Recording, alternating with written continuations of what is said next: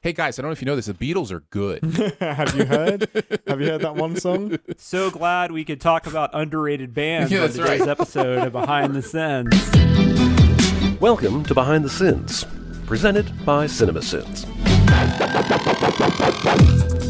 Welcome to Behind the Sins, a weekly look at everything going on inside the world of CinemaSins. I'm Aaron Dicer, and this week I'm joined by Bafflegabbers Jonathan Watkins Hello, hello. and Ian Whittington. Greetings. We write for CinemaSins and TV Sins and do various other things inside the CinemaSins universe as well. One of those things we're going to talk about right off the bat. You may have heard it in the outtakes, but I wanted to give Ian a few moments right here at the top to talk about a new podcast that is coming to the CinemaSins podcast network that you might be interested in.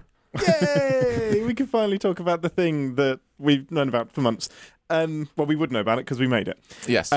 Yes. So me and the lovely Danae are going to be adventuring on a podcast voyage to the stars. So it's going to be called Captain's Pod, and it's basically a Star Trek adventure and kind of companion piece. We're starting with Picard, which just came out last year and has season 2 coming up in February. So the idea is Danae has been a long-time Star Trek fan, but she's lapsed. And I am her gateway thing back into... I don't know why I was so coy about saying drug, but I am her gateway back into Star Trek. She absolutely loves Patrick Stewart and Captain Picard, so it seemed like a good place to start. Yeah, it's a lot of fun. Yay! So there you go. I can't wait. Captain's I can't wait. Pod. Yeah. So talking a little Danae Star Trek. watched, so she watched like Next Generation and stuff, or did she watched the movies? Oh, yeah, or she what- watched pretty much all of The Next Generation. I cool. believe her aunt introduced her. Oh, really? So she is... I don't think I've taught. Oh, she said that before. Yeah, Yes, I don't. she is a super, super fan. And she's... I think she has a really cool aunt. She keeps she bringing does. up her aunt, introducing her like Rocky Horror Picture Show. And I have a now cool met aunt said right aunt, there. and she is amazing. She's incredible. Yeah. I hope I'm that cool of an uncle to my nephew and niece. Probably not. If so, Like Uncle Jonathan doesn't leave his house ever. yes, I'm sure you will be a Funkle, as Jeremy has shown us. Yeah, no, Jeremy is definitely a funkle. That Yeah. dude loves Yeah. being an uncle. Good for him. You know, I feel like the word Funkle. I feel like it works Fungal? better in print. I does, I it feel like really when you does. say it, Yep. it's just not quite the same. It's not. So Aaron made this comment on Twitter to Jeremy, and then Jeremy went to show Jeremy. For those that don't know, Jeremy got a shirt from his. Is it a nephew and a niece? Is Yes. that right? Yeah. And it just says Funkle, like uncle, but it's Funcle, and then it, the definition of it and everything. And then so he posted something else random about hanging out with his nephew and niece. Aaron said you could almost say like you're called a Funkle, and then Jeremy said, well, I got this shirt. And then it was like, oh, well, you probably saw that. But did you see that? Because that does sound like something you would just come up with does. on the Maybe I should just spot. leave this a mystery. Well, just one of Yeah. life's mysteries. Which I did mention that on Twitter as well, Aaron know? but- Was he referencing? Yeah. Who will ever know? Yeah, no, you will know. I absolutely saw the post. That's what I was doing. I was referencing the post. But it wouldn't shock me at all. Yeah. Like that would just, I Yeah. would be like, no, Aaron just happened to say that too, Yes. because that's just Yeah. something Yes. Aaron would say. Well, what you don't know is I actually designed that shirt. I'm making millions from this Funkle shirt. Just that one. Yeah, just Yeah. from that Are one. you an uncle? Black, Are you an white, uncle, Aaron? White and black. I am. Okay. I Uncle thought many you were, times but I over. wasn't positive. Yeah, my sister has 2 little girls, and my wife's siblings all have lots of kids. So Yeah, I've got, so I was yeah. trying to figure it out. I've got Let's see, 1, 2, six. I've got 6 4, nieces 5, 6, 7, 8, and 9, 2 10. nephews. I think that's right. Am I missing anybody? Oh yeah, 11, 12. I think I've got 12 nephews and nieces. Wow. Yeah. I have parents. Are you an only child, Ian? Not that you have If to talk only. about that. If you don't want to. No, I have a younger But brother. they don't. But your siblings don't have children. He either. does not. Thank goodness. Thank the Lord. Yeah. Well, that sounds like a deeper conversation for another day. Yeah. Let's go Sorry I ahead started into and that. get into this. Although I am curious, let's keep talking about that. Let's get into this inside scoop. What's he building in there? Pay no attention to that man behind the curtain. This is a true story. We're going to take a look at the videos from the week, the process of sending them, how we felt about the stuff we are sending in general. We kick it off in commercial sins world with an Allstate Mayhem commercial. Oh, that's me. Simply titled Teenage Girl. And yeah, this is an Ian Whittington script. How did it feel to go solo, Ian? Tell us about the Allstate Mayhem commercial experience. Oh, man. It's kind of like being in charge of the Titanic, but before you knew something was going to go wrong. It was like, there's a big responsibility here. And then you hit the iceberg, and you're like, oh, what's the iceberg in this case? Like writing. Okay, fair enough. Fair enough. So it's really interesting because I have no idea about most of the commercials that are posted. Like, even by the end of it, I don't know what's being advertised. Which means they're doing a pretty Aaron bad doesn't job. know them either. Yes, Yeah. yes. This is true. This is true. Because he doesn't watch commercials. But this one it gave me so much ammunition because you have, I'm not familiar with the gentleman in question. I've been told in the comments that he is a national treasure. But, yeah, he was... Is he? He's done stuff. I'm not one to judge. Oh no, I just thought you meant the Mayhem character. No, Oh, that no, actor. no, no, no. Yeah, he was on 30 Rock, right? Yeah, he was it's he Dean was the Winters. Beeper Yeah, King. He's hilarious on 30 Rock. Oh my goodness. and Brooklyn Nine-Nine. And Brooklyn Nine-Nine. He's- So Yeah. I do know him from that, but I didn't. That was the only thing I knew him from. So I was like, really? Like, your standard for national treasure over here is quite semi-recurring character in like 4 episodes. Yeah, yeah. But I love, just like you, Aaron, I love the independence of this is my baby. This is my script It's to fun. craft. It's terrifying that kind of, I don't think anybody reads it until Chris narrates it. And then he's like, huh. It's kind of, we're Yeah. kind of there now. Yeah, yeah. Yeah, and he can change. And honestly, do whatever he like for wants. me at least, by the time he narrates it, I don't even know if he's changed anything because it's been at that point you wrote it like 3 weeks ago. Yeah, I always have to look or back a at my month. script and go, Yeah. oh wait, did I It's write like, that? Did he? Yeah. yeah. No, he didn't change anything for this, but when we were in Nashville, he did give me some mild ribbing for Camille Cabello crop top and Bieber fever bustier. Because there's quite a heavy amount of words behind or ahead of that. Yeah. And he was like, he kept screwing it up and then Yeah. having to redo the whole thing. Oh, and I Sorry, boss. bet he was just like, I want to hear that recording because I bet it's just like a lot of damn front it. door. Yeah, yeah, exactly, exactly. What did you think about the script and the sins and all that kind of fun stuff? Like, did you? What were some of your favorite moments? If you move to the States, are you going to be an all-state guy now? Yeah, apparently, what an angle to go. Like, this is so attacking teenage girls and teenagers in general. And if you don't have this insurance, you're going to be at risk for any teenager out there. So my favourite sin to write was that the person behind the commercial just has some beef with teenagers. And a like bottle of dried tears from sad teenagers. My wife ran off with a teenager. Well, Loved it. Isn't it though also just because, which Aaron can speak to this more than I can because my daughter's not 16 yet, but and I don't know what insurance is like in England or the UK, but it goes up quite a bit when you add a teenager, Oh, yes. right, Aaron? If you're under 25 in England, you are So absolutely. feel It's almost like- impossible. You have to like remortgage your house to get car insurance. Yeah. So I feel like isn't that what it's kind of advertising? Like completely. you can It's come just to in like a us very and we'll venomous give you a way. better rate.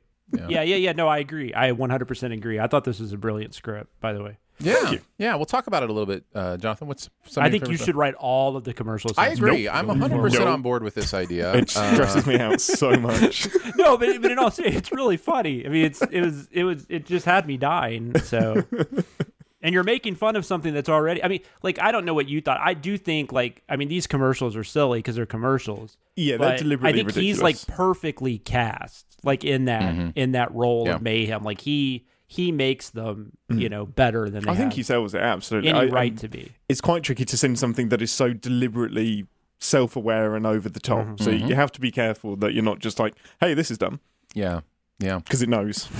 yeah, totally.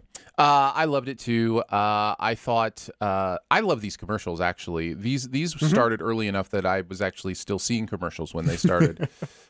These feel like Aaron commercials. Like if Aaron's gonna like a commercial, it feels like this is just the right down. embodiment of like bad luck as a person, and, Yeah. and that person is like a little devil who's trying to make bad luck happen.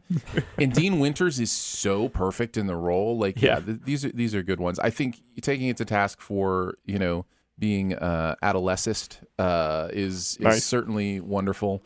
The one sin I wanted to mention was the stealing the plot from every CW show and expecting us not to notice. I had that. Yeah. We see you, Allstate. We see you. I thought that was really, really good as well. Any other thoughts on this one before we move on? Well, I loved all the the suggested slogans. My favorite was looking for a divorce lawyer after your wife slept with that teenager. You came to the right place. And then I'm sure, and then this was just about the teenager thing. I like that. I'm sure teenagers everywhere are forever grateful to Allstate for this added layer of stigma towards their mental health. Specifically, Allstate. Yeah. Yes. Yeah, definitely. And Indeed. also, I'm terrified of my daughter ever driving a car. So I think some of it's justified. Yeah, it's. I mean, she's, it's a thing. I've seen her. Look, I've seen her ride a bike, and it's it's not always pretty. So she's got a few years to adapt. Though, She does. Yeah. She does. To Yeah, engines. totally. All right, let's move into TV sins. We're going to take a look at Cowboy Bebop to start off with. The new Netflix live action show debuted, so we thought we'd go back to the anime and sin it. This is a Hughes Whittington script, Danae and Ian writing on this one. We have had notoriously bad luck with sinning animes. I didn't even read the comments. What How? is it? Is it Uh, fun? let's just say it continues. This is It continues. that's in my comment section, Yeah. to say the least. Yeah. Well, tell us about the experience, Ian, for going back to... The Netflix show seems to be doing terribly. People seem to hate it from everything I can pick up. Which was so, this is such a swing between anticipation and wow, incredible cast, beloved franchise, Yeah. this will be great, to just wow, that sucked. I remember when they made live action Death Note for Netflix. Yeah. That was from the off. That was negative. We hate this. Don't touch it. But for some reason, liked Cowboy Bebop, it was like, hey, we're going to get season 2 of Firefly. Because this is kind of a Firefly anime for me anyway. But yeah, I liked it. I think there was a bit too much build up in my head. So it didn't quite land in the way that I thought it was. When after the video came out, one of my friends messaged me and was like, you haven't. Tell me you didn't write on this one. I was like, I did. I'm so sorry, because she loves this show so much. And she's like, don't tell me what you wrote, because we just can't be friends. you should have had her write your script, No, because it would have been minus. We would have ended up in the negative with like the Negative, first yeah. TV sins of minus 100 sins. You had never seen the show. No, never, not once. But I knew, like, through osmosis that it existed and it was fantastic. But a lot of it didn't land for me. But I think it's one of those things you probably need to watch a few more episodes to get it. Yeah, so how was the experience sending it and some of your favorite stuff that you or Danae wrote? Yeah, it was, all of my favourite stuff was from Danae. Honestly, she killed me on this script. I swear to the sin gods, if there were robbers in the alley when Pearl's dropping from a broken necklace in this scene, I was like, Danae, that was a movie reference. That's right. You know movie references. That was great. I'm sure she loves that too. When we wow, did No, I know. It's so patronising. There you go. It was so easy Sure, she to just sin waves this. us off. It really was. Because it is ridiculous. It's so over the top. There was a scene that nearly got cut, but I begged Danae to keep it. She did. And it was just unprotected space travel, because all of these ships are just going through rings. And she was like, that's really dumb. Like, that wasn't meant to make it to the Combine. I'm sorry you had to read that. And I'm like, Danae, I'm dying with laughter. That needs to stay. I love it. And it's just one of those examples where Danae picks out stuff that just goes by me, like this entirely overflexed toe. I was like, of course. Yeah. That's really weird. The thing I love about that one, and I had that one down too, the thing I love about that one is it's kind of almost a running thing with TV sins. Was it a Rick and Morty? I can't remember the first time there was really flexed toes on a picture or something, and it was like these toes do not bend this way, and then the comments are all with my toes bend that way. I can bend my toes that way. I can totally bend my toes that way. And if anything, that's underflexed. And my last one was, thank you, Cowboy Bebop, for helping me discover my new text code for sexy time. Yep, I had that one too. So good. Jonathan, what about you? I've never seen this. I've heard about it. I mean, I've never really. It's interesting you mentioned Death Note, because that was one I remember, because I had just started like, I remember I just started writing for CinemaSins when that movie came out, because Aaron and I went with the CinemaSins team to a convention here in Nashville, and Jeremy Simser was there. And Jeremy Simser had worked on Death Note. So I remember him talking about like the stuff that went into how they were going to make it and stuff, you know. And I really liked that movie, but when I tweeted that out, I found out that a lot of people did not like that movie. Like, it's like, that was like my first like pre-CinemaSins tweet where I got like some unfriendly things said to me. But Fans anyways, being passionate and not balanced about something? Imagine that. Never. yeah. Cowboy Bebop, I've always heard about. I've never seen. Like I said, I haven't watched a lot. I just haven't watched a lot of anime. I've nothing against it. It's just not something I'm particularly drawn to. To insult fans even more, I will say, when I started watching this, I was confused because in my head, for whatever reason, I was picturing Aqua Teen Hunger Force. No clue why I was picturing Aqua Teen Hunger Force. But that's on you. Yeah. No, that's totally the show's that's fault. on me. Totally the show's fault. That's on me. Yeah. No, that's totally on me. So I was just like, I don't think this is. And then I realized what I had done. So yeah, that's me. Nice. But the video is great. I do love us sending these things. I think we have a lot. I think they always turn out really good. And unfortunately, the fans don't seem to agree. I feel like Pokemon went over okay. Did it not? So. Yeah, I think it did. I don't think it was as terrible as some of the other examples. My Hero Academia? Yeah. But My Hero Academia, to be fair, it was mostly like, why did you guys choose this episode? Yeah. And you know, that was a conversation we had before we did the video. Yeah. So that was fair. The longest excitement sin ever was it's glorious. That was just great. I just wrote that down. And the overflex toe, that felt very Danae. And no one know how to ash in this world. It's just like how the narrator's really getting so mad about people not knowing where to not ashing their cigarettes. Yeah. It's not that they smoke. It's just that they won't ash. Yeah. Yeah. Yeah, I thought all that was funny as well. I had all that as well. In fact, I think you guys have mentioned everything I had written down. I will say, I think part of the reaction to our Sins video for anime is that anime fans, they're very particular. They love their stuff, and it can feel personal to them even when it's not, because it is a subset of pop culture, and you know they can feel picked on or whatever. And I do wonder if we'll do another anime until maybe we have somebody who loves anime on the staff. You know what I mean? Like sometimes it's hard because we don't have the reference. None of the three of us love anime. I don't think there's any of the writers that are truly into anime. And so, and I do think that shows in a lot of the comments you will see are, I can't believe you didn't take off a sin for this. I can't believe you didn't take off a sin for this. And in general, we will respond to that in the same way, which is that's not what we do. We're not here to say things are amazing, but at the same time, when we do have a love for something, we do take those sins off. And so not to have somebody who has like that context to be able to take a sin off here or there, and we did actually take a sin off in this one for the jazz soundtrack right at the end, or whatever. Yeah, because the music is fantastic throughout. Yeah, yeah. So I also it is one of those things.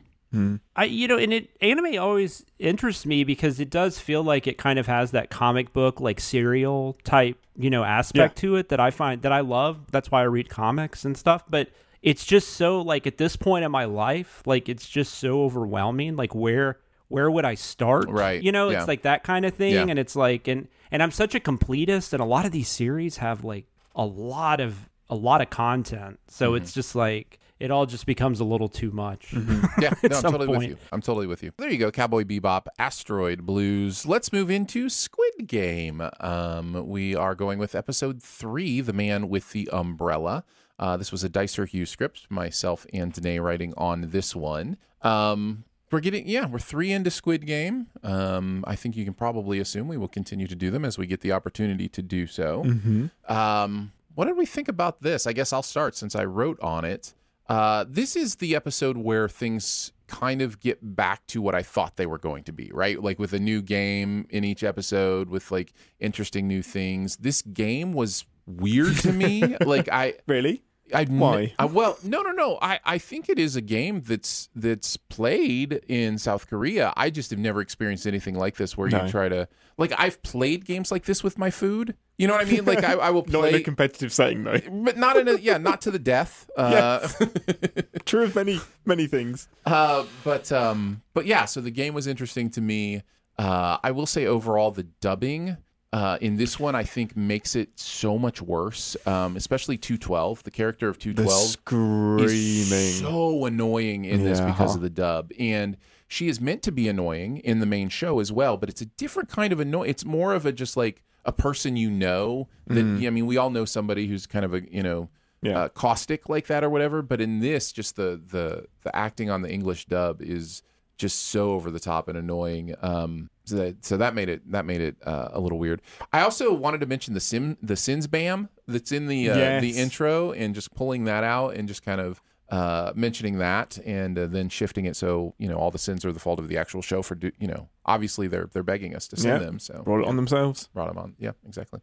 And then another thing from behind the scenes that I wanted to mention was the ketchup bottle sin, emptying stubborn ketchup bottles on empty beds. I wanted to mention that because Danae and I both wrote that sin, the same sin. You did not. Absolutely. That's crazy. We both saw that hand thing. We're like, oh, that's a ketchup bottle that the ketchup won't come out of. That's incredible. And I got I get it. Yeah, no, I got the combine and I was like, I cannot believe we both saw this and wrote the same thing. So I did want to mention that as well, and then give a shout out to my cat's cradle expertise. Nice. Yeah, I'm a master cat's cradler, so don't mess with me. Is that the yo-yo? Like you use like there a is yo-yo? a yo-yo move called the cradle. I don't know if it's called the cat's cradle, but there's. So what do you use in cat's cradle? You use like yarn? Yes, it's yarn or string, and there is. I really did play this growing up, by the way. So there was a little bit of personal like. Is it like Jenga where you try to do it but you don't break it, or? It is a game where you are making shapes with the yarn based on like how you take it from the other person. So like it starts with like. I don't want to explain all of it, but basically you take the yarn between your fingers and you've got like this little like X there, and then the other person grabs the points, moves them around, and then has a different design, and it keeps doing that. And the cool thing about it is it's a loop; it repeats, and so you do it until somebody messes it up, that kind of thing. And you try to like you can try to speed up and do that kind of thing as well. But yes, the gendering of it, the narrator was very upset about that. What about you guys? Ian, why don't you go next? What are some of your thoughts on this one? I can't get past the licking. It might be a great episode, but there is an inordinate amount of time spent on slavering a biscuit or a cookie. Well, slavering a biscuit. Yep. No, they were called They called them honeycomb. Just a honeycomb. That would be. They call them honeycombs or honey cookies or. They didn't literally call them honeycombs because that is a cereal, and I know whatever they were called isn't technically a cereal for that sin.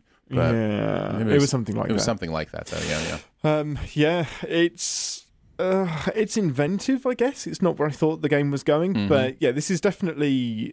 I mean, they could have released episodes 1 and 2 kind of back to back as a feature length thing, and then this is where it really kicks into gear, and we get into what we think we're getting into. Yeah. But yeah, love the script. I like that we. I think it's in this when we get the red suit versus pink suit discussion, which was a genuine discussion. I was watching this video in the editing suite for some reason, and I was like, "You called it a red suit, and it's not." So obviously, I have to immediately text everyone and be like, "We have an error. We have a problem." Yeah. And I was like, "No. There's no problem. That is a red suit." And of course, there's a debate on the internet as well. I was like, before I'd even checked, I was like, if there's 2 people in this room that disagree, the entire internet will disagree as well. Yeah. It's funny though, the Saturday Night Live music video about Squid Game, they called them pink in that. Yeah. I think if I be so bold, I think technically they are pink. Yes. Like I think the reason people see them as red is brightness settings and those kind of things, and it looks more red when it's darker. Yeah. But they are pink. Like if you see a well lit version of those suits, they're pink. Maybe on the redder side of pink, but definitely pink. But we still did a little bit of research into it. And there's a song that's played at some point, and it says something along the lines of "Beware the people in pink suits" or something. So that was one of the final straws. But things we argue about. Yes, exactly. In terms of sins, again, just Danae noticing things and grossing me out. The flapping gum noodle. Yeah. Yeah. So good. It's so good. I obviously had emptying the stubborn ketchup bottle because it's glorious. So congrats to both of you then. That's great. Yeah. And if there was ever ever a dicer sin to ever dicer its way into a script, it's the slide and the math. Man, even if I didn't know you worked for Cinema Sins, yeah, I would have been like, yeah, no, Dicer wrote that. That's funny. Jonathan, you thought that was Danae? If I had to guess, I would have probably said Danae. Yeah, that's hilarious. Yeah, I'll talk more about that in one of the segments as well, because there were some comments on that one. Too, of course, which I fully expected. Whenever you do something like that, whenever the narrator, when you get that specific, people are gonna pick. So, although I will say, she took all that time to do that math sin on The Simpsons that got cut. She was pretty irritated about that, so maybe that she wouldn't have done that again. Yeah, it's true. To this day, still talks about it. See, Ian even probably knows about it, and he wasn't even here. It's true. Yeah, it's legendary. Yes, it is indeed. Although he did listen to BTS, I guess. Yeah. Maybe that's why nobody knows. Jonathan, what about you? Yeah, I liked it. I've been watching this as we've been sending it, so I haven't seen past this, so I don't know what happens. But this was fine. I still think the whole thing's weird. Like that, I thought it was interesting that they went away from it in episode 2, but then to just come straight back to it. I had a lot of questions. Like, did everybody call on the same day? Like it did. It's crazy. Yeah. Or I guess maybe enough people called and they said, okay, do this time. But did they call? I don't know. It was just weird. None of that stuff makes sense. We hit that hard last episode and then mentioned it again in this episode briefly. But yeah, none of that return, catch and release kind of stuff makes sense. It almost would have been better if they had been like a couple of episodes, where they weren't there or something. Yeah. But I don't know. It's fine. I mean, I think when I'm watching Squid Game, though, I do prefer actually seeing the Squid Game, like I've said in the past. So that makes sense. I thought the game was odd because I had never seen it before, but I thought they did a really good job with it. I just didn't like the licking. I didn't realize that was a trigger for me. I also found out I'm not a huge fan of watching contraception be pulled out of not contraception. Anything being pulled out of an orifice. Am I saying that right? No, contraband. No, what am I saying? You're contraband. Yeah. Contraband. That's what I was trying to think of. Definitely use contraception to facilitate the contraband. Yeah, that's why I knew that was wrong.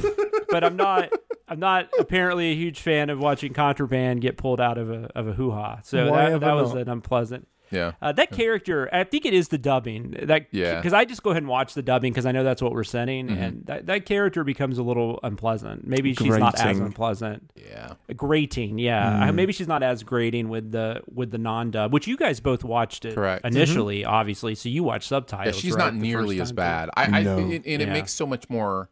It feels so much more right. That character, you totally get that character and who they are, and their being annoying is so much more a result of their manipulation and trying to feel like they're a part of something, as opposed to just the fact that they're just an annoying person because of the way they say things. Yeah, so it's different. Gotcha. Yeah.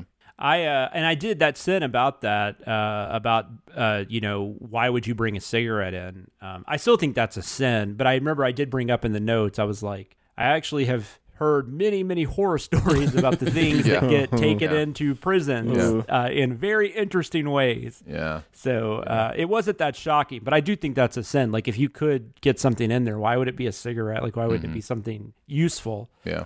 And then I also liked just talking about perpetuating the lie that an air duct will support a human body's weight. I've always thought that was dumb. Yeah. So I've always liked that. Asking your death camp counselor for special treatment when he's talking about the milk. Does anybody mention your intimidation tactics? That was funny. Yeah. And then my favorite, because it was so silly, was the show says the dialogue is, think she named her kid yet? And the sin was, why would anyone name their kid yet? Such a troll. Yeah, so good. So good. All right, we can move into music video sins. Taylor Swift, I Bet You Think About Me. Taylor, of course, is in the process of re-releasing a lot of her stuff with same versions and new versions and all that kind of stuff. Yeah, what do we think? What do we think about Taylor? What do we think about this song? Jonathan, why don't you kick us off? Yeah, when I first watched this video on the edit and stuff, I didn't realize this was a re-release. So I was like, is she going back to country? Like it was very confusing. Yeah. But then Barrett was saying something, I think it was on Sincast maybe, and about it. So I was like, oh, okay. I don't really like the song. Apparently this is a pretty popular song with a lot of her fans. I don't really see it, but maybe I'm just so used to what she's changed her music to. It was kind of weird going back to this. I don't know. But she does still have a few earlier songs that I enjoy, Our Song and, stuff like that. So I don't know. This one just didn't really, I don't know. Yeah. I wasn't feeling it. Yeah. I liked the video a lot. Pausing your music video for this bullshit. That's just a long going thing. Whenever music videos pause and do some kind of dramatic interlude, it's always terrible. Yep. Taylor's so goddamn likable that she makes casual matrimonial vandalism look totes adorbs. Yep. And then I just love that last sin that just because you say it out loud doesn't make it any less crazy. It's less cray-cray, Tay-Tay. Yeah. So just that Barrett's vocals on that sin. Yeah, it's real good. It's real good. Perfect. I am a Taylor almost agnostic. Like I like her stuff when I hear it. I just don't feel any desire to like get into her, music. She seems like an amazing person. Like documentaries I've seen and those kind of things, she seems like for everything she has to deal with, she keeps it pretty balanced, and that's not easy to do. But yeah, I don't have too many specific Taylor thoughts. I did like the sin that was like, who's blocking this wedding? Corky St. Clair. I'm always down for that reference. And then the get all Castamere up in here was a great turn of phrase. Love that too. Very nice. Ian, what about you? I didn't realise Taylor Swift was re-releasing songs. This is blipped under my radar, probably. I mean, Taylor Swift is a huge... I will say real quick, I got corrected in the chat. I think maybe this is a new song, but she's re-releasing the album and this is on it. Maybe I don't know. I'm confused. I mean, apparently I was confusing it with All Too Well when I was talking about a song that a lot of her fans like. So. I think it's an extended version. I can look it up, but yeah, that in itself is mirroring my confusion completely. Yes, exactly. Yeah, perfectly apt.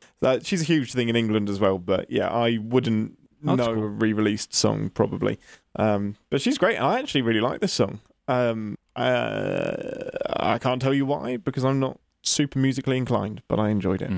In terms of the sins, you guys said the ones that I loved as well. I just wanted to add the structure of Knock Knock, who's there interrupting Taylor, and then just starts singing was beautifully crafted. Yeah, no, that's good stuff. I was just trying to look and see.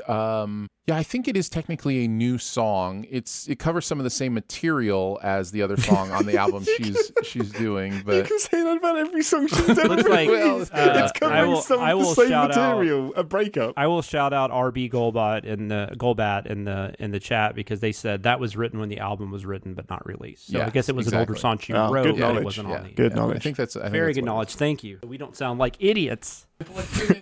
Like every week. Let's move into Cinema Sins. We'll start off with Resident Evil Retribution. Yes, they're still making Resident Evil movies. Atkinson Watkins script. So Chris and Jonathan writing on this one. Jonathan, we come to you first. Tell us about your experience with Resident Evil Retribution. When we talked about the last one, which I guess was Afterlife, I did discuss how I haven't seen Welcome to Raccoon City. I know nothing about the new one, but I've seen this series. I've seen all the Milla Jovovich ones. And overall, I have a good time with some of them. I don't particularly like this one. I was interested to learn, though. I think a lot of this one does have a lot of fans, though, because it really feels like a video game more so than most of the other ones. It really feels like they're going, through levels of a video game. I mean, it's pretty much just... There's not a lot of story here. It's just it starts with action and it just sticks on, goes on through. So right. I don't know. So there's not a whole lot there for me to really find all that interesting, other than Milla Jovovich is kick ass and it's cool. Like Michelle Rodriguez is back, which is really cool. I guess for some people, I don't know. It's perfectly fine. These are really fun to send though. We have a really good time. Chris and I do writing on these. Afterlife was a lot of fun. This was a lot of fun. We had a lot of longer sins, which are always fun if you can get them to sound right. My favorite though was Chris wrote this one where it was Alice and Ada. So the two characters walk into a house because they hear a monster upstairs, or they hear a noise. The sin is Alice and Ada walked into the house because they saw the movement upstairs. That means this zombie was wandering around, found a closet, and said, "This is where I stake my claim in this world." Closed the door and waited patiently for someone to come open it up, because that's how you'll get them, Butch. They keep underestimating you because it's insane. Who put him there? So great. So great. And then I also loved, there was a couple of the mentions of Jill Valentine's clothing.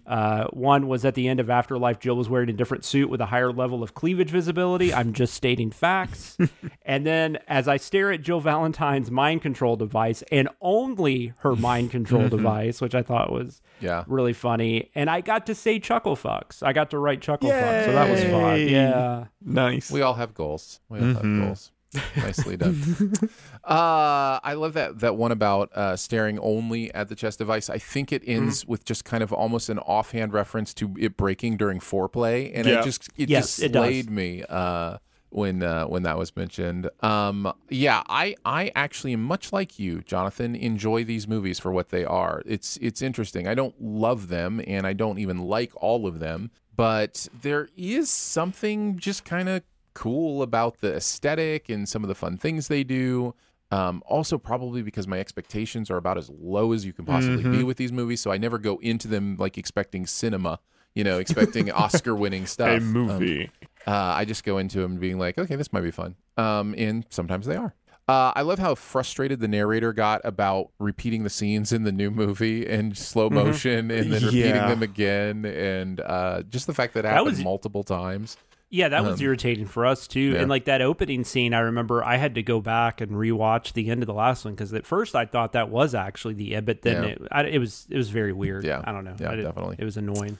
And then the scene that ended with the party, and it was talking about the karaoke, and it was like, oh, I had a nice time. The narrator just stepped down for a second just to be like, hey guys, I went to this party. There was like karaoke, and like it was good. It was a good time. It was great. It was fun. Yeah. I wrote the comment like it was. There's more padding here than my cousin Michelle at her that's what it was. 21st birthday party, and like I don't know. That felt like a weard way to end it. So then I was just like, what would happen? So I don't know. So then I came up with this whole great. I love the it. narrator saying "Alone by Heart" karaoke. Yeah, nice, so nice, Paul. So good. I also have to mention, this sounds almost like a video game. I mean, not the video game it's supposed to be, but small steps. I thought that was really funny too. Ian, what about you? I'm exactly the same with these movies. I think I've seen the first 3, and they're just very comfortable for me. Yeah. This is like watching Final Destination or Paranormal Activity. I just know what I'm going to get going in. It's just a good grab a pizza movie. But I think this is the franchise that gave us all the R's, like Retribution, Redistribution, all of the R's that you put in a sequel. I think it pretty much started with the Resident Evil films. And I love the video games. I absolutely love them. They're great. For The Sins, such a good script. I love scripts with long scenes that just pull you in, and I think there are more words in this script than there are in the entire movie itself. Yeah. Which is beautiful. That's probably true. Resident Evil at Geostorm in 2012 on the day after tomorrow. Anytime we can mash other movie titles together is beautiful. Yep. We all live in Umbrella Submarine. Umbrella Submarine is great. Yeah, Umbrella Submarine is great. Beautiful. Here's a gun I could shoot myself, but here, I'll throw it to you for you to shoot. It's such a thing that happens in so many films. And I thought we must have seen that before at some point, but it's particularly egregious in this film because there's no reason. She's fine. Her arm works. Yeah. Shoot it yourself. Get over it. Yeah. And my favourite long one was, at this point, I'm surprised the Red Queen doesn't show up on screen and say she just kicked him in the arm and broke it. Also, my instructor was Dr. Langley, and he taught me to sing a song. If you'd like to hear it, I can sing it for you. Thank you, Jeremy, for properly representing my people. Yeah, I was going to say, it's just such a perfect British accent. It's never great. done better.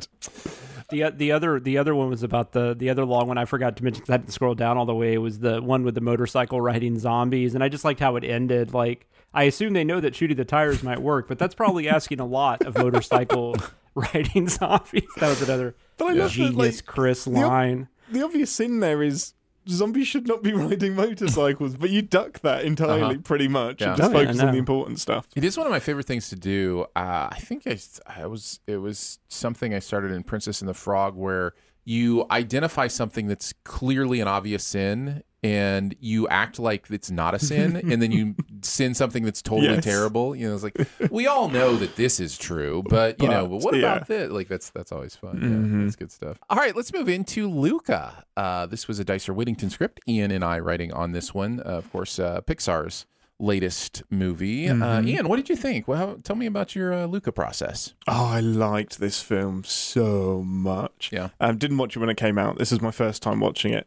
I always feel like a bit of a bastard for pulling apart a film that is so well-meaning and has such an important message. And I'm here saying, oh yeah, fish that speak English. That's right. Yeah. It's such a petty thing to pull apart. But yeah, it's a great movie with a great allegory, summed up beautifully by the sin removal. Yeah, I wanted to talk about that a little bit because it's actually really subtle. It is. I think if you're paying attention, you will see it. But I would not fault anybody for not seeing the kind of stuff they're doing with the coming out story. And I think it's completely rumor. But the rumor is they wanted to be a little more explicit with that, and even hint at a future relationship between the two leads or whatever. But and I don't know rightfully or wrongfully, but they decided to keep it more subtle. But I still think it works, and especially in that scene, it's so powerful. Even beyond like coming out as far as related to homosexuality or anything like that, just the idea of admitting something to somebody and then them using it against you, and just how terrible and hurtful that is, and that scene I thought was probably a good place to take something off. Yeah. But it was in a moment that was really believable as well. Like that was just, it wasn't necessarily Luca being malicious. It was just a scared. knee-jerk humanity, fishmanity, saying I need to get myself out of this mess. Right. Yeah. So yeah, great film. Really, really enjoyed it. In terms of the sins, accepting the fact that a race of mer people speaking fluid English and sinning the bleating fish, but then also sinning, like, I will accept this and I'm not going to sin it until I immediately sin it next. Yeah. It's one of my favourite things. Yeah. This sin removal didn't stay in, but I took one off for the bleating fish. I don't know why, but that tickled me. Oh, it was funny. It was funny. It's makes no sense though. It doesn't make any sense at all, but there's no need. It's like, I was like, oh, it's bleating. It's great. I love it. And the guy that's like a little bit stoned in the corner, just having a really good time. Yeah. Loved it. Admiring your crabs because why not? I'm annoyed I didn't see it. And I have no idea what wet pockets are. Like I don't. Oh, hot you know what Hot Pockets? I know what a hot pocket is, but I don't know the commercial. So Jim Gaffigan, who is voicing that character, is a stand-up comedian, and he is famous for this run he does on Hot Pockets. Right. And like just every once in a while during this run, he'll just stop and go, Hot Pockets, like sing the theme song from the commercial. And so that's the way that Jeremy does it, it's like he's really far away and then comes, Hot Pockets. Yeah, that's the Gaffigan thing. Yeah, totally. Even if without context, it's still hilarious. Yeah. Love it. And E.T. clichéing your Bruce Almighty Moon. Yeah. Beautiful. Two cliches in one. Love it. I had a really fun time sitting this. I love sitting movies I love. I think we've talked about that before, but there's something fun about that. When I saw this the first time, I don't know that. I mean, obviously, my proclivity to love Pixar movies is well known. It is my nerddom. But I didn't necessarily love this one as much as I have others. But I think it's a positive for the movie because it just surprised me. It's so different than a lot of Pixar movies. It feels different animation-wise. It feels more like a Studio Ghibli movie, if I'm being honest about it, than it does a Pixar movie. So the heart's a little bit different. Second time I watched it, I loved it more. And then when we sinned it, and really paying close attention to the details, I fell in love with some other things as well. I still don't necessarily have it in my top 10 Pixar movies, but it is. I think it's better than I gave it credit for the first time I saw it through. One thing I have to mention that just annoyed me is the complete arbitrary nature of the water rules. When it turns them into fish, when it doesn't, how long it takes to dry off, all that stuff. It's just like, and granted, the movie just doesn't care. The movie's just like, it will be a completely convenient thing. When we need them to be fish, they will be fish. When we need them to be humans, we will make them humans.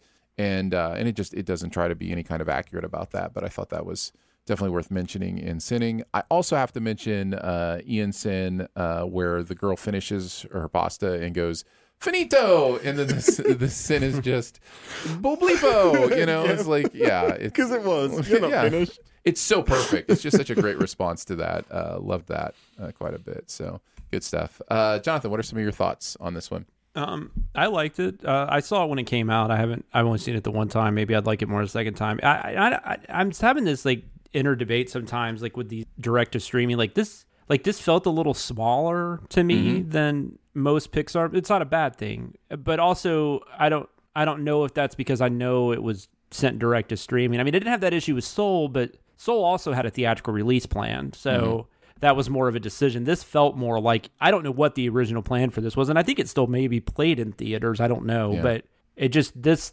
felt not necessarily like direct to video Disney 90s stuff or 2000s, not that quality, but it did feel like a little smaller than. I gotta tell you, I'm picking up that the pandemic allowed Disney to do something I think they've been leaning at doing for a while, which is to make Pixar more of an art house for them. And so the films that come out of Pixar, I don't think they're seeing those as big budget blockbusters anymore. I think they are seeing them as chances to win awards, things like that. And because they handled Encanto totally different than Luca. 100% different. I think they're using Disney Animation Studios as the big budget, break in the money, that kind of stuff. And I think they're moving Pixar towards, tell your cute little stories and that kind of stuff. Maybe, but Seeing Red looks like it's going to be a big release. And then they're doing the Buzz Lightyear movie. So I don't know. You're right. Maybe they're going to go back. Maybe they're going to go, maybe they will have some of these where it just makes more sense. And this Luca still came out at a time where I don't think theaters were doing as it was well. Summer. Yeah, definitely. Was it a summer? Or was it right before? I couldn't even remember. Yeah, I think it was like July or something. But yeah. Like I said, I don't know. That's a whole other conversation because I do feel like some of these that go directly to streaming, I almost, not that there's nothing negative going into it, but it just, I don't know. You go into it like it's just, you feel like it's almost like you automatically have that this isn't a theatrical film. Yeah, the psychology of it's and, interesting, right? Yeah. Like day and date streaming, so the psychology of it, it's, Netflix has been part of that, and it's one of those things. I don't know where it goes. Like, I don't know that the theater experience to the next generation, or even like the current generation, is going to mean the same thing that it means to us. Like it, I don't know that they'll have those psychological walls like that we do, where it's like, oh well, I saw Suicide Squad on my TV the day it came out. It can't be as good as if they had just released it. I don't know. There's still an exclusive nature to having to make a journey to the cinema, buy your ticket, go through all of that. It's a big event. Yeah, no, that's true. And at least the HBO Max stuff is stuff that was planned for the theater. Like I'm not watching Dune thinking, oh, this is direct to streaming, but no, The Harder They Fall. That is kind of the context I'm watching that in. So it's, I don't know, it's interesting. That's a whole other thing. Totally. But I like this movie. I'm with you. It wouldn't make like my top 10 Pixar, but it's definitely not bad. Like I enjoyed it. And I think it's trying to say a lot of interesting things. And I think that's awesome. And the video was funny. You guys mentioned quite a few of this stuff I wrote down, but I did write, of course they escaped. This barn has no door. Are we supposed to be rooting for this asshole? Yeah. And just the narrator having the query, do they have a lot of boat sex in this universe? You would think. But yeah, the Jim Gaffigan thing, I was dying. I knew what the reference was and everything, so that was hilarious. Yeah. And good stuff. Nice. Let's move into Keeping Tabs. Hey, podcast peeps. It's me again.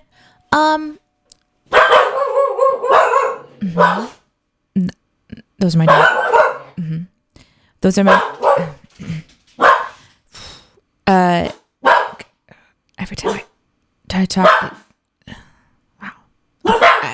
Is this how Aaron feels when we're? Okay, we're gonna try this. Okay.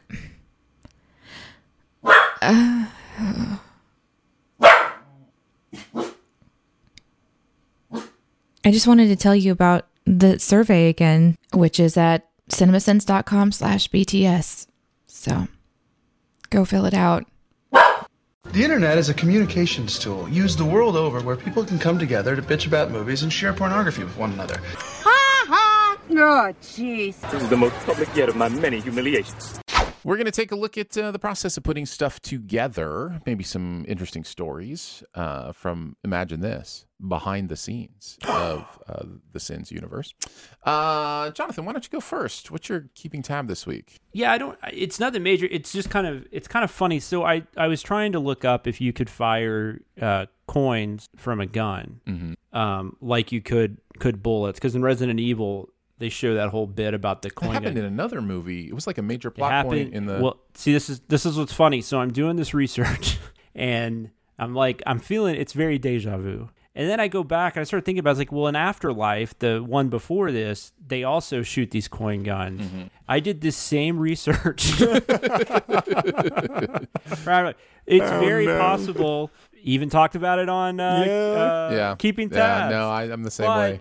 But in both situations, I still couldn't find a definitive answer, which really irritated me. Because what is the internet for, people, if not telling me whether or not I could shoot coins from a bullet? Come on. Because I was trying to. Every time you look it up, too, I guess there's a video game of some sort where you have a coin gun in it. Like I can't remember what the video game is called because I don't know video games that well. And it kept trying to take me to that page, and I read like half of that page, and then realized, oh, this is about a video game. Like this has nothing to do with anything. Yeah. And then, but I don't know. I couldn't find it. I think it's crap. I mean, I guess if you stacked it in like you would a bullet, I mean, I guess some, but it depends on the gun, still just right. Yeah, but I still think it's the accuracy she gets with it is what kills me, Right. and I don't know how to. Or would the Force, like, would they go through the helicopter windows? And, it's just, I don't know. So where I've seen this recently in another movie is News of the World. This is like a plot point in the Tom Hanks movie News of the World. That's right, yeah. So in that one, they're loading their own gunpowder, those kind of things. And in that case, yes, you can shoot anything out of a gun.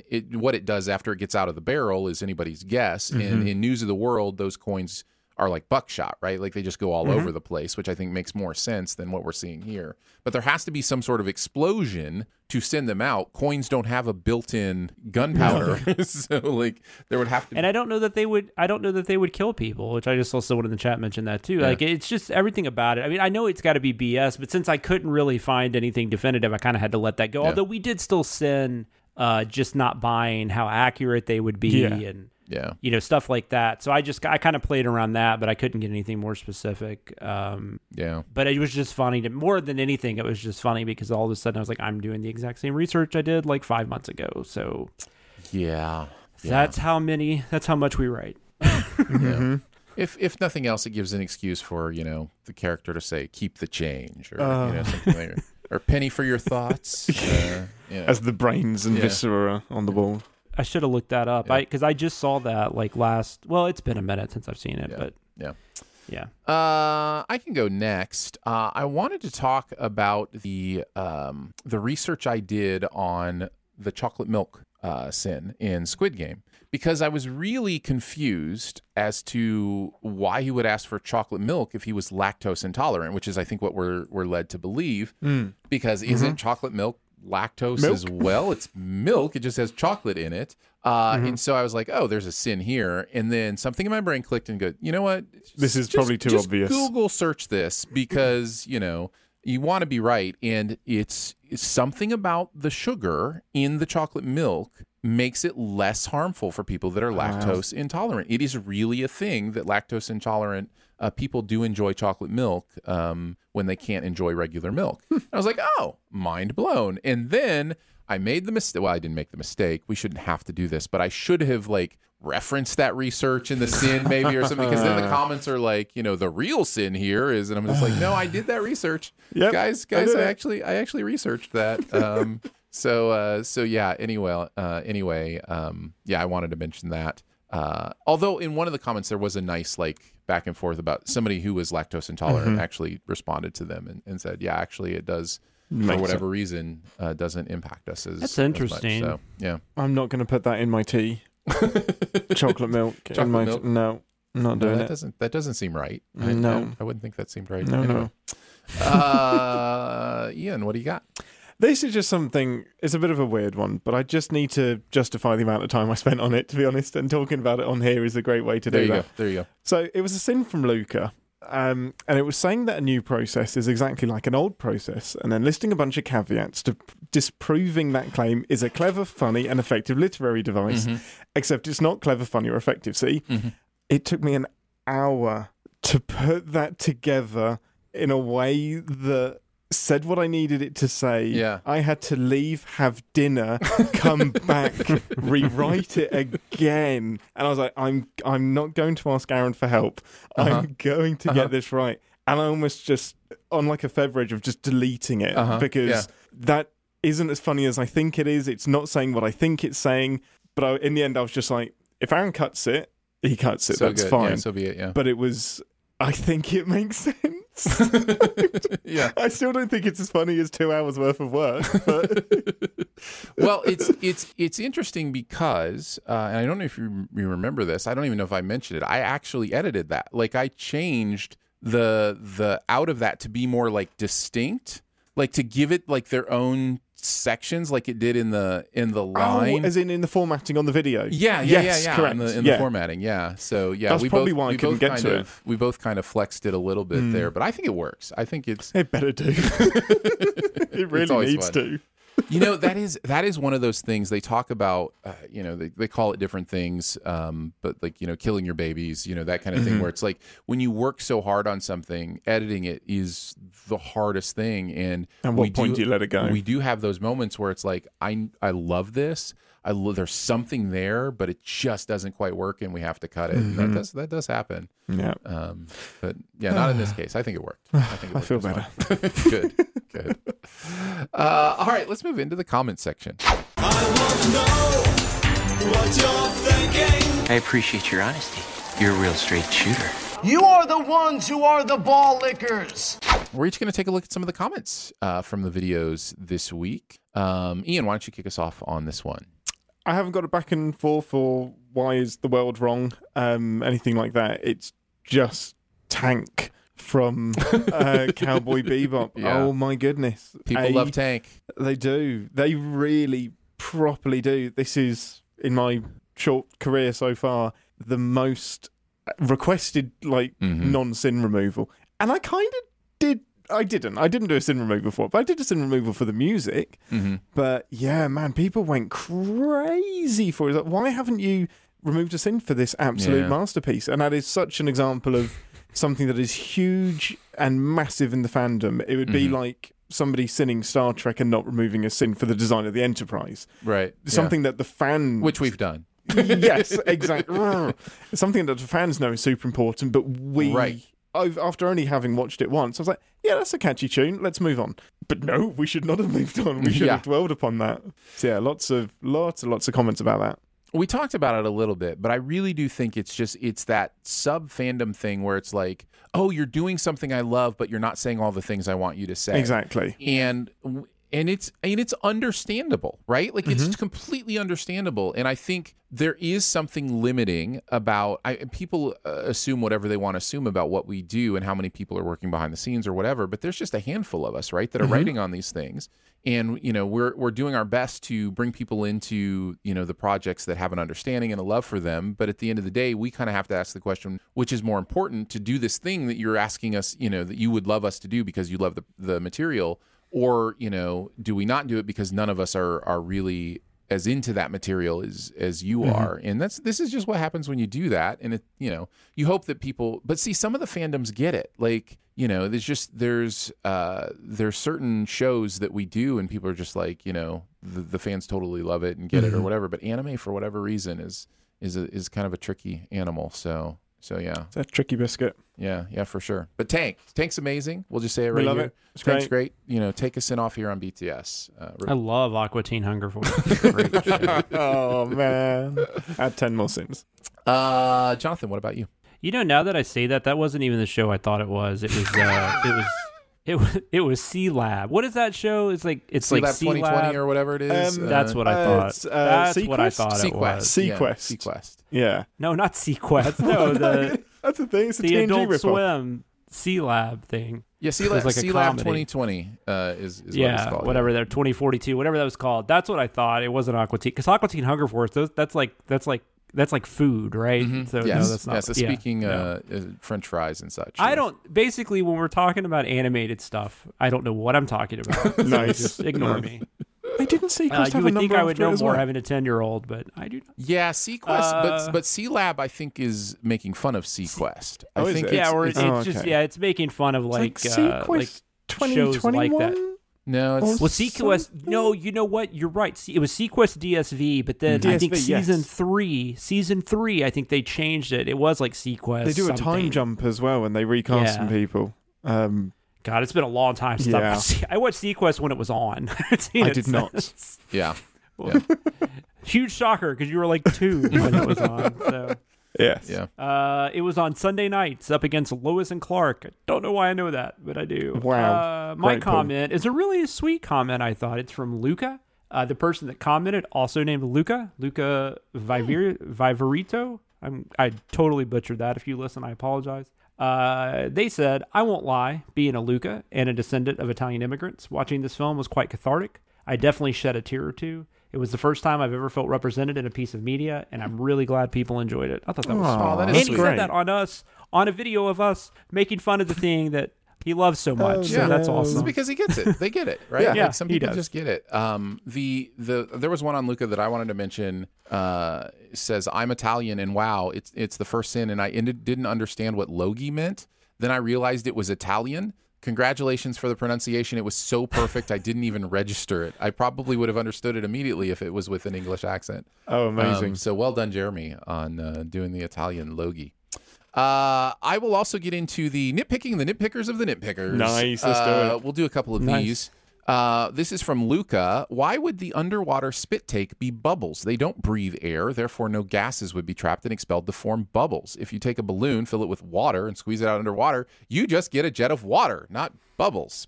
This is from the Sin that mentioned how they did the spit take. In fact, in fairness, the Sin kind of dismissed that and just said, dismissing the fact that it should probably be air instead of bubbles or whatever. But I did want to talk about it. I think you're obviously correct scientifically with what you're saying. What I was talking about was the fact, like, if you like do the opposite, like, on land we spit out water, so underwater they should spit out air. It wasn't meaning that they had air to actually spit out. It was just saying, like, visually how it would be different. But anyhow, So what I'm saying is that Aaron is wrong. I think we can give him agreement on that. I think that's fine. I think they're absolutely right. That's how Aaron apologizes. Yes, indeed. I'll give you a green. The other one was from the Squid Game, and they said, Oyvind Andorra says, the average male height is not 5'9". That's the U.S. average male height. In South Korea, it's 5'7.5". Lazy sitting right there, fellas. Wow. That's me, baby. So what we're saying is that it is the average height, just in a specific place. Yeah. I actually did average male height worldwide, so I did search for U.S. and it did say 5'9". But yes, it is the average South Korean male height is about 1.5 inches shorter. But here's the thing, and the reason I'm going to give this a red, that makes it more ridiculous how big that Correct. slide is. Like, that Yes. actually emphasizes the point even more. So all you're doing is nitpicking my actual number, which can come from various sources. But yeah, exactly. If I saw that slide, I'd be like, nope. That's a nope slide right there. Yeah. So I think that sin still stands. We'll give a red on that one. So No, there you I go. agree with that. There you go. Average South Korean is me. That's what that. Well, that it's tall. as me. Height-wise, Let's not take let's any do of this that. out of context Please. or anything. Jonathan is not recommend trying to that. do any kind of appropriation No. here or anything. He's No. just I was saying- just excited. I was excited that the average height was my exact height. There you That's go. why do you hate anime so much? 5'7.5". All right, let's move into Beyond the Sins. To infinity and beyond! Somewhere beyond my wildest dream. To boldly go where no man has gone before. We're each going to chat about something else from the world of pop culture that we've seen recently. Jonathan, why don't you kick us off? What do you got?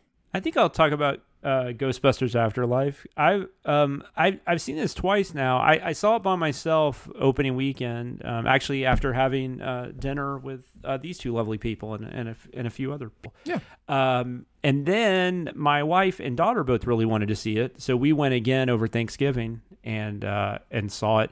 It's interesting. The first time I watched it, for like the first like hour, like maybe 10, 20 minutes, I thought it was kind of great. Like I was really curious where they were going. Oh my God, I just forgot her name. McKenna Grace. Yeah, she's great. Yeah. McKenna Grace is just so good in this. Yeah, she steals the movie. My wife informed me apparently she plays the same character on Young Sheldon, which I've never seen. My wife watches that. So, yeah. I think she's only been on a few episodes, I think. But she absolutely, I mean, 100% is so good. Now, I wouldn't actually say she steals the movie because there's a lot of good. I mean, Carrie Coon plays their mom. She's awesome. Paul Rudd is great. He's just being Paul Rudd, but that's fine. I mean, I like it. Just if Paul Rudd was a seismologist, this is what he would be. Yes. No. So I did. It definitely, as we were joking about in the pre-show, it definitely feels like it's trying to grab some of that Stranger Things vibe. But then, funnily enough, obviously, Stranger Things almost feels like a show that would never exist if it wasn't for Ghostbusters. Mm-hmm. Right. So you could go both ways with that. The last like 20, 30 minutes of it, the first time I watched it, I thought there was just too much going on. I thought it was trying to do way too much. At the end of it though, I liked it, but it was weird because I think this movie is very earnest. I think this movie is trying so hard. Like I almost feels like I want to give it like an A for effort because I really like this movie is not talking down to people. Like this movie is really trying to be like, there was a lot of blood, sweat, and tears put into this, right? I mean, it feels like a movie that was really trying to be something. I just don't know that it quite gets where it wants to go. The second time I watched it, and there's specifically, which you both have seen it, right? Which I'm still not going to spoil it. Yeah. There's specifically one choice it makes with a returning character that is interesting. And the first time I watched it, it just threw me off. And the second time I watched it, knew it was happening. That was definitely better. Like I enjoyed it more the second time. I still think that ending has a little bit of an issue.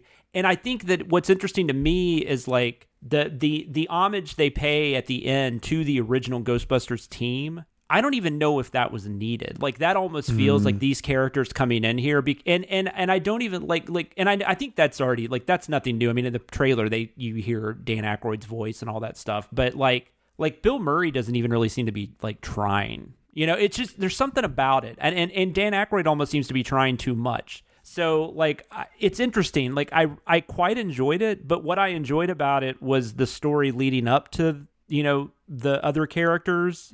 And then once they got there, I didn't like it as much. But yeah. So whatever that means, it's like a B. I mean, like it's definitely a recommend for me. If you have any interest in seeing it, there's no reason not to. And I think you will be moved by it in some way. It's just, I don't know. It's a little awkward at the end. Yeah, no, I totally agree. I think it works for about 75%, and then I think it wants to do too much nostalgia and actually undercuts the rest of the movie. By doing what it does. And the other thing you mentioned, not needing to do, the big cameos at the end, totally agree. I think it's a better movie without them. It also doesn't even land with a portion of the audience. Like, that movie is almost 30 years old now. And, and I know it's well beloved for a lot of great reasons, but I'm not sure. I just know in the theater I saw it in, which was fairly full, that when those guys showed up, it was silent. There was, it just didn't feel like it registered with anybody, like with a lot of people. And it was just like, part of that is also because I think they were doing a good job building this new universe. And then to just, kind of be like, and we were kind of going to go finish the first movie again. It's like, well, okay, but you didn't have to do that, So, yeah, totally. So, yeah, I have very similar thoughts. Yeah, to reference something that was just being said though in the chat, if I said that incorrectly, I apologize. But just in case this came out, I was saying I went and saw the movie by myself after having dinner with them. I did not go see it. I did not go see the movie with them because that does make me sound stupid. Like I saw the movie with these guys. Hey, you guys both saw this, right? No, we had dinner together. The movie was after that. I was going to edit. Yeah, all on my way out home, I was like, "Yeah, I got time to go watch Ghostbusters." So you did you not care for it that much, Ian? Or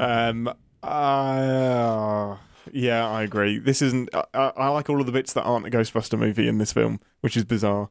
As soon as it goes heavy into referential tribute stuff, it lost me.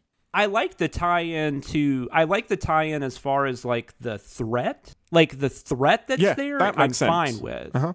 And I don't even mind like the initial conversation she has with Ray. Like, keep that in. That's fine if you want to have like a little bit there, just so she can learn some stuff. But like, I don't know. It felt like for most of it, was going to. It's not the moment they think it is. Like, right. It felt like it was going to be a build up to a handover to a new generation, and then it went hard left into we love the old film. Yeah, like Over Here Mohawk or whatever it is. Like, it's not the moment that.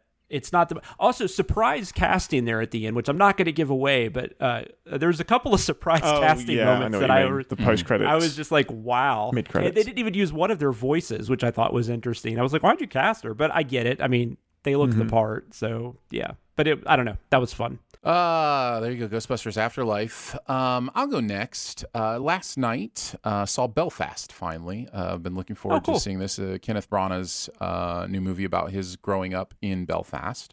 It is... I truly think the best way to describe it is Roma Light. It is the idea of revisiting your childhood, but everything is... not on the surface is too strong a word. It's just a little slight, like it's everything is cute and fun, but the movie also wants to deal with the trauma of the IRA and the violence and all that kind of stuff. And interestingly enough, I think all this is on purpose. Like, I don't think this is a mistake. I think what Branagh is doing here is saying to a child, both things can exist simultaneously. As adults, we like to go, oh, you can't be having fun or being silly, when the world is ending. It kind of in the same way.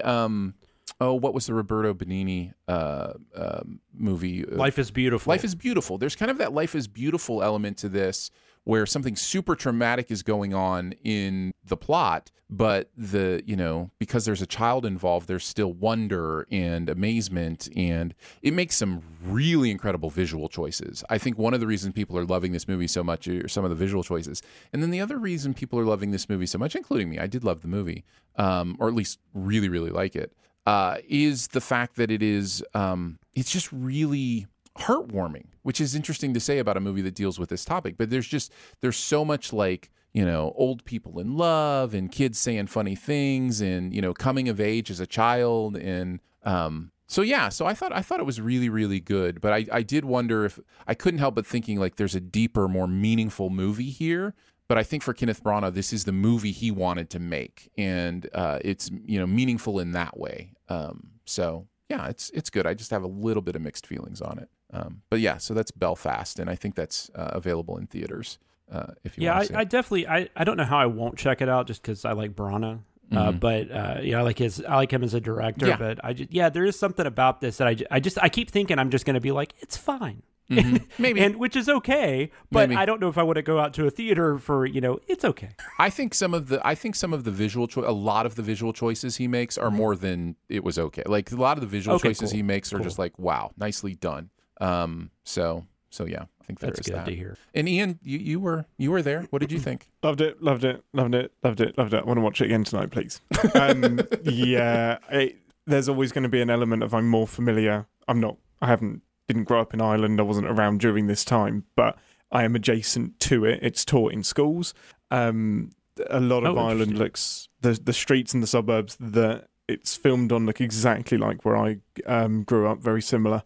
And you about lost your mind when there was a Thunderbirds reference or whatever? When the kid is dressed up in the Thunderbirds outfit, I was like, I have that in an adult size. The marionette, the puppet. Yeah, marionettes. Is that what you're talking about? Yeah. Okay, yeah. But Jerry Anderson, love this film.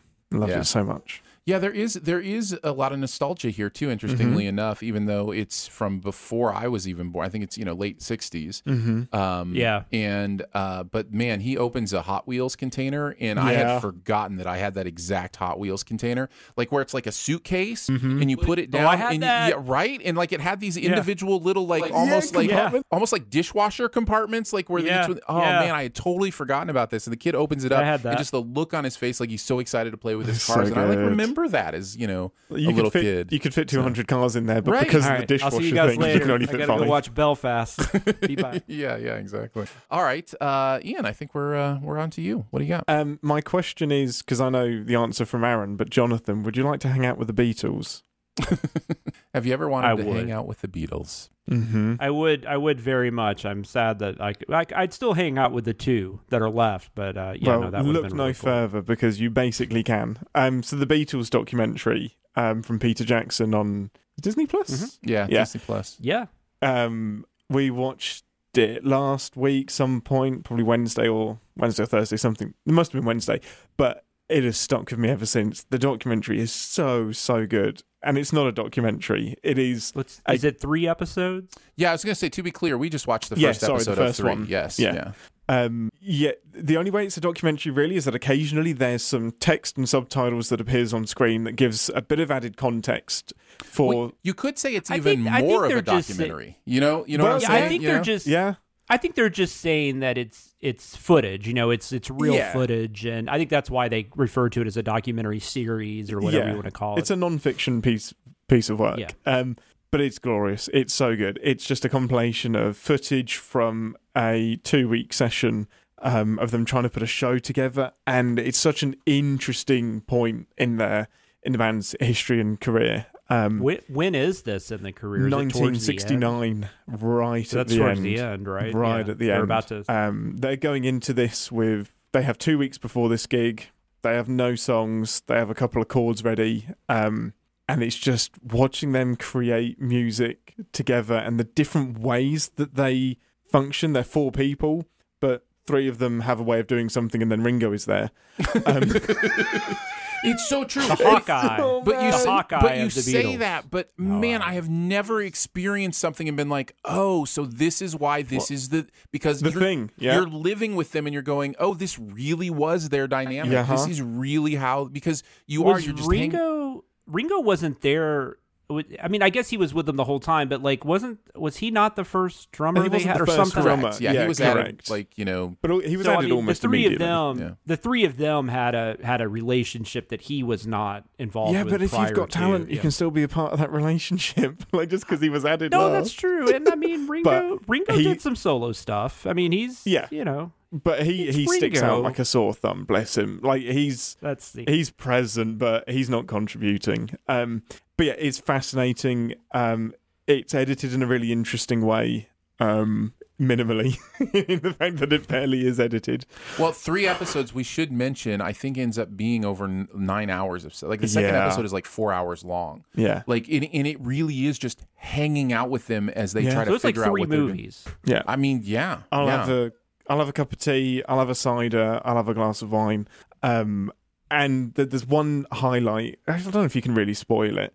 It's Get Back is one of my favourite Beatles songs, and also the name of the documentary, I think, and the name of as the well. documentary, yeah. And I can see why they named it that, because Are they getting ready for a gig and they're only going to perform new songs at the gig, or they're I getting think ready the to record idea an was album? that they wanted to perform fresh stuff to show that they still had it, but they interlace some old songs as well and some classics because they run out of time. They're like, we're not going to have enough to fill a set. Gotcha. But yeah, you see, it's about halfway in. McCartney just like pulls out his guitar and he's like, I've got something. It's not quite there yet.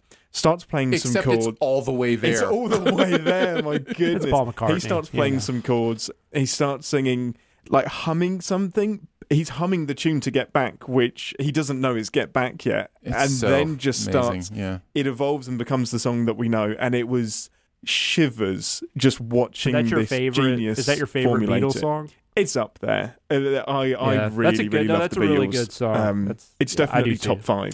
So the other thing that I While really My Guitar Gently Weeps is up there. Oh, there's yeah, some good. totally. The other thing I'm excited to watch the other 2 episodes as well. Yeah, I need to watch this. But and I think the first episode is out on Disney Plus. I Yeah. don't know that the other 2 are yet.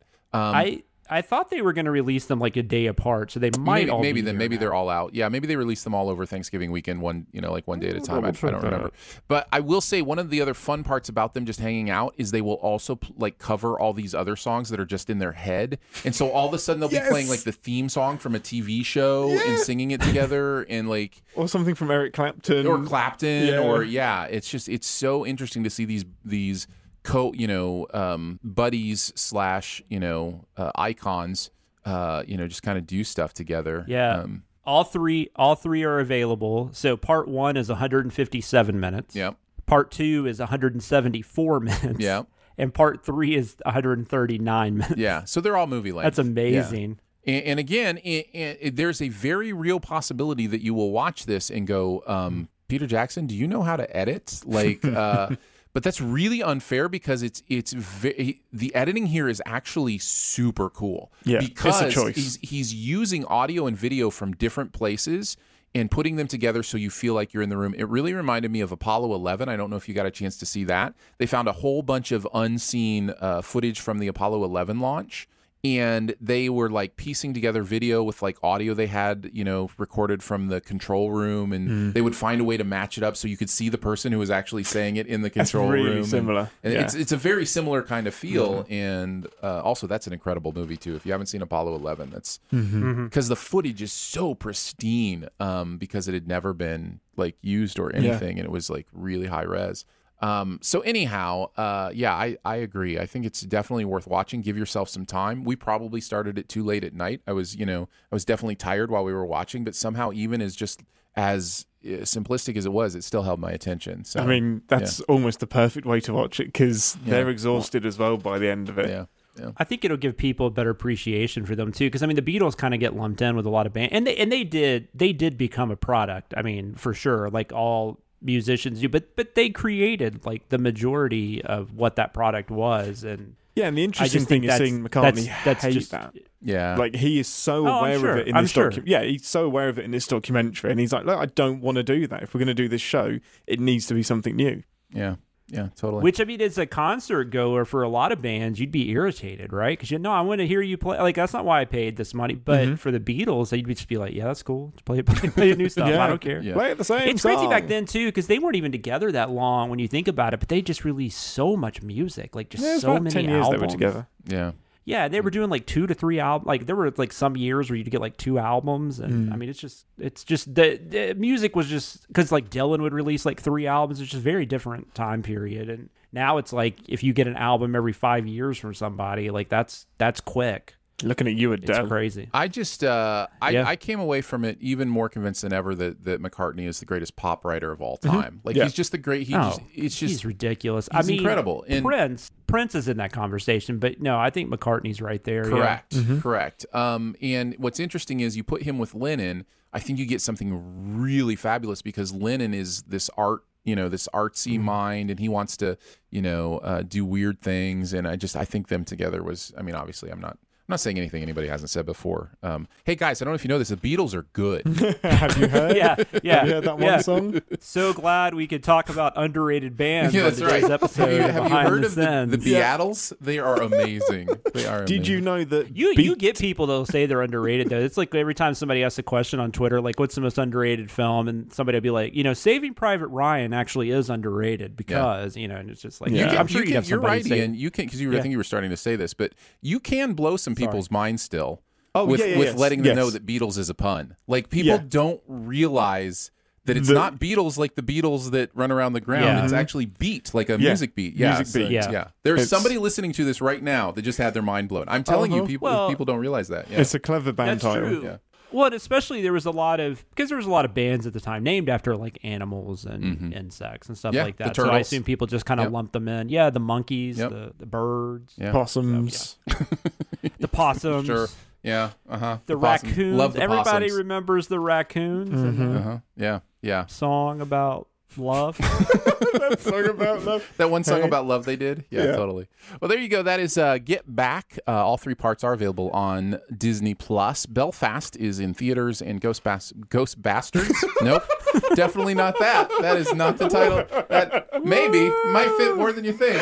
Ghost Bastards. Ghostbusters Afterlife, also still available in theaters. Oh, no. That's going to wrap it up for Behind the Sins this week. Don't forget to make sure you're subscribed and go ahead and leave a comment or rating as well. If you've got anything you want to send us, you can do that. You can mail it to P.O. Box 881, Republic, Missouri 65738. You can also hang out with us on Twitter. I'm at Aaron Dicer. He is at Wits End. Oh, sorry. Ghostbusters still coming. WHITTSINNED. And at Sam Loomis 13. So for Jonathan Watkins, Ian Whittington, a stubborn ketchup bottle, and myself, we will see you next week. Happy Safety Razor Day. Thanks for listening. Send any feedback to bts@cinemasins.com And be sure to subscribe, rate, and comment. Find more ways to connect by visiting cinemasins.com/BTS. What are you guys doing on Wednesday, by the way? I saw that you're all out. We're going to Silver Dollar City. Nice. We're going to take Ian to an amusement park. Yeah, out of all the amusement parks you could go to in the States, congrats on getting to go to Silver Dollar City. It's one of the best. It really is. It's not Universal Studios. No, it is not that. It is not a Florida or theme Disney. Park. It is not an Orlando theme park. That is true. No, I don't like roller coasters. So traditional theme parks like that are just, they do nothing for me because it's all like puke rides. Almost every ride gives me some kind of, I'm not fun to go with anywhere, really, is what it comes down to. So where are you staying with Aaron the whole time? Like he's just like, he's putting you up for 8 weeks? Possibly, depending on how sick he gets of me. Not happening. Even after you admitted to liking Amazing Spider-Man 2 was your favorite movie ever? That, I have never had a take that has offended you, in quotation marks, quite as much as that. I love opinions like that, though. I love people. I like that every movie has a fan. Has a fan base. I know it has more than one fan. I've talked to actually several people that really, really enjoy that. Yeah, and I think most of them are younger than you, even though I know you're not old. But thank you. No, I'm just saying, like most of them are like they were 10. No, because it's going to feel more dated the younger that you are. And I think it's because I watched them back to back, like the first 3 back to back, and then Amazing Spider-Man 1 and 2, and they just hold up so much better.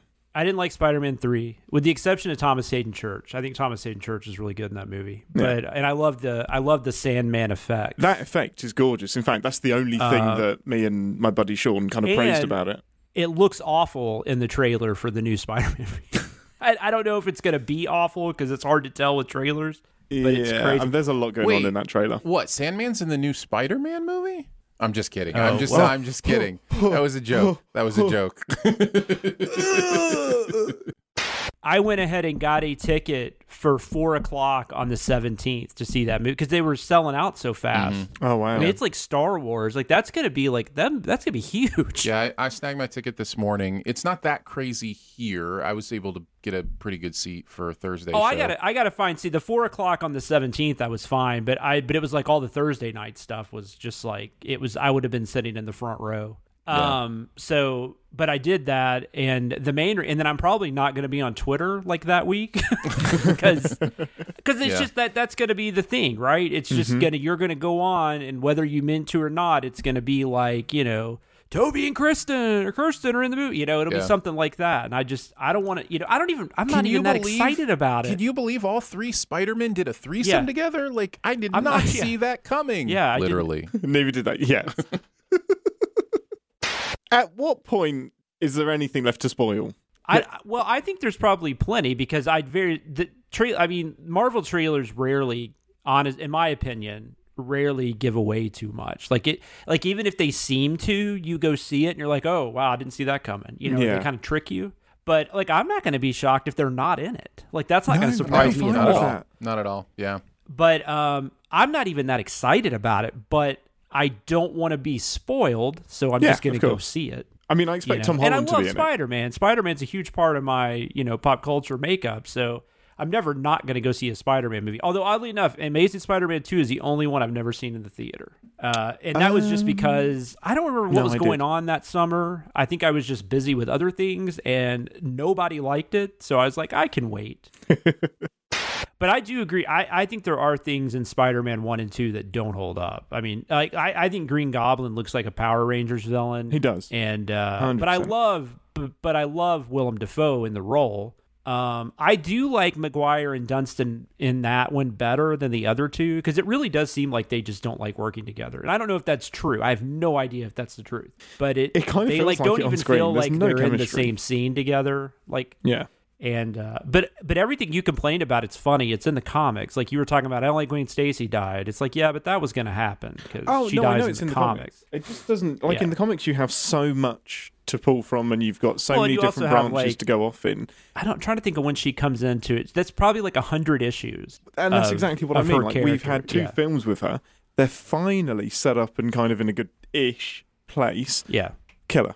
And it just doesn't feel earned. I think And I think 2, the part I have a problem with in 2 mainly is when he loses his powers. Like the way they handle that is really weird. Oh, you can easily forget it even happens. Yeah, and then 3 is just a mess. But like Sam Raimi's direction is so much better than Mark Webb's. Like, I mean, and it's just 2 different filmmakers. I'm not saying Mark Webb's a bad filmmaker. There's 2 very different types of filmmakers. I mean, he'll come at us. He will email us and say, "Hey." Well, I already talked about how I don't like 500 Days of Summer when we send I love that film so much. I really do.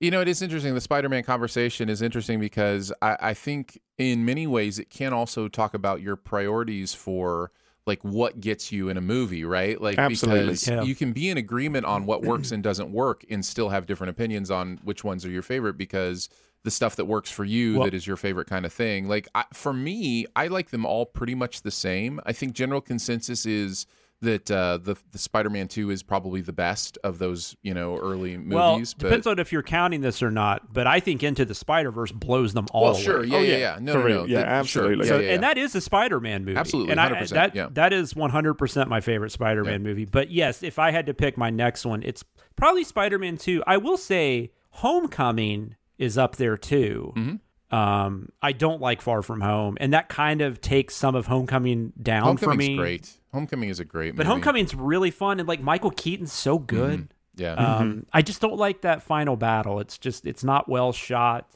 It's definitely dark, but that it's kind of moment when confusing Tom Holland what's is going on, like squashed and crushed, and I've never seen anxiety in a comic book movie like that. He has like a full-on panic attack. Yeah. It's insane. Well, like, and that scene in the car with the 2 of them, so good. That's the stuff.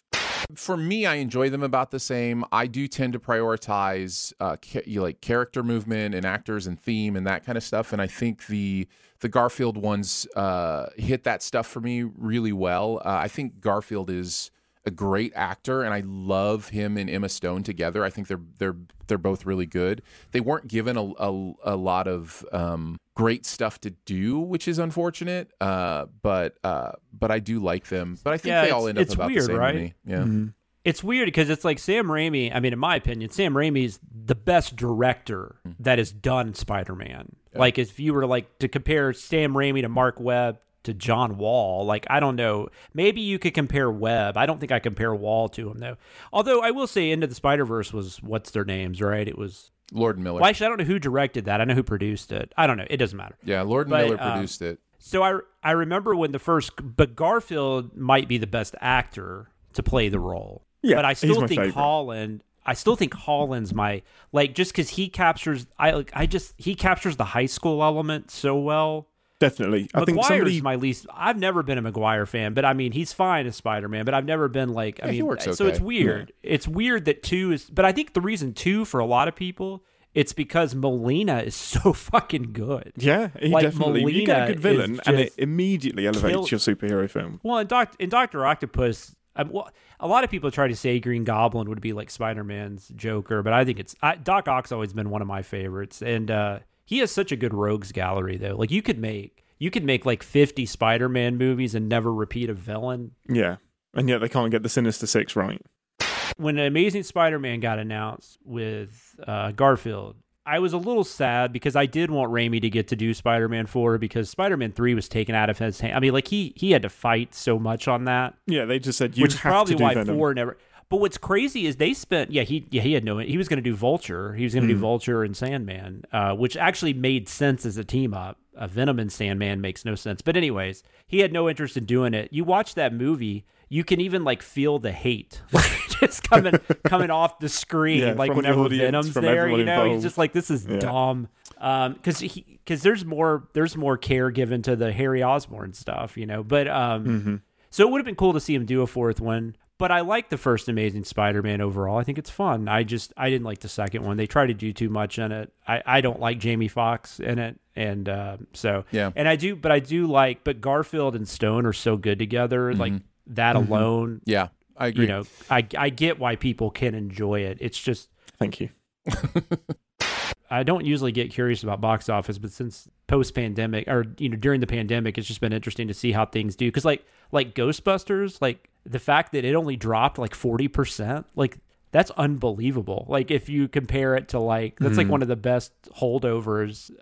Yeah, I think everybody's trying to figure out the new math and what it means. It's so crazy. Weird. Yeah. Well, and they also spent less on it, so that probably is why it's factoring in. Because like Encanto, I mean, it did fine, but like if you compare it to other 40, like Moana, but like Moana, I don't know what it opened up to, or Frozen, when they were released on Thanksgiving, but. I don't know. Did you see Encanto? Yes. Yeah. I don't know if you guys are going to talk about it later. That's fine. Was it? Can you talk about it now? Was it any good? I mean, briefly, I can just say I loved it. I thought it was great. Cool. So surprise. Cool. I don't really know what it's about. I don't know that I've even seen. Maybe I've seen a trailer, but I don't know. My daughter wanted to go see Ghostbusters, so I went and saw that again. She loves Stranger Things. Like loves Stranger Things. Oh, and that is basically a Stranger Things movie more than it is a Ghostbusters movie. I disagree with that. Well, Stranger Things was basically a Ghostbuster TV show, so exactly. That's why 100% I disagree with that. Moana made $82 million opening Thanksgiving weekend. Oof. I knew Moana was huge. That's big.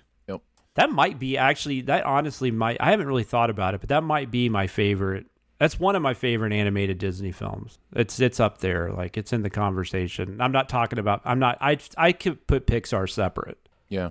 Like Disney's canon animated films, like starting with Snow White up through, I guess Encanto, right? Encanto's Disney, right? It's not Pixar. Sure is.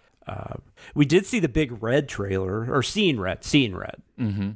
Which is that's actually going to the theater, I think. Yep. Frozen made 93 by the end of Thanksgiving. Was Frozen 2 also Thanksgiving? No, about Frozen 2. I don't remember if it was. Frozen 2 is the highest grossing animated film, right? Or something like that. $127 million for Frozen 2 opening. I've never seen that again. I wasn't involved in the Sins video. I know Chris said it made a lot more sense the second time, so in that sense he enjoyed it a little more. I've heard a lot of people say that they think it's better than Frozen, but I don't know. Nah. It's fine. It's got its moments. I don't agree with that. I don't think I could ever see it that way. I think Frozen, I mean, Disney just had that. I think their run in the 2010s, mid-aughts, whatever, is kind of is not talked about as much, but like Tangled was great. No, it's great. Wreck-It Zootopia is Ralph. Great. Like, yeah. Yeah. Oh, Zootopia might be, that's up there too. Like that's one of my faves. Like Zootopia is so good. It's like and it has like actually has like a mystery in it, like a full on like murder mystery in it. It's crazy. That movie scared my daughter though. That's the one thing that sucked about that was she was like maybe 4 when that came out, and it kind of freaked her out. So I felt bad. So this is Walt Disney Animation Studios releases of the last decade, starting with Tangled in 2010. And you tell me where the weak link in this is. Tangled, Winnie the Pooh, Wreck-It Ralph, Frozen, Big Hero 6, Zootopia, Moana, Ralph Breaks the Internet, Frozen 2, Raya and the Last Dragon, and Encanto. It starts with Ralph Breaks the Internet, because Ralph Breaks the Internet I thought was okay. Yeah. Frozen 2 was okay. I haven't seen the other two, so I could love Raya, I could love Encanto, but yeah, I would think the weak link of all those is Ralph Breaks the Internet. I think so. Now that Winnie the Pooh movie, I forgot about that. That was like a really short movie too. It was it's good though. It's really good. Yeah, I think we saw it. I remember we went and saw it, but I just remember it was like 65 minutes or something. It was like, wow. Like, so glad I just paid $25 for us all to go see Man, this some shit. movies I wish were 65 minutes.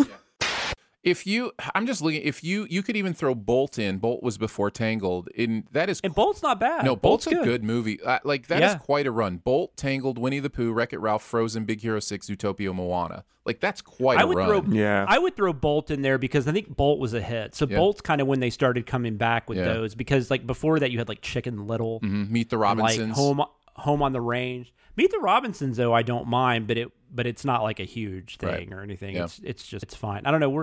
We can't talk about that. I nearly did, and then I didn't. Don't know what I was gonna say just then. Beep.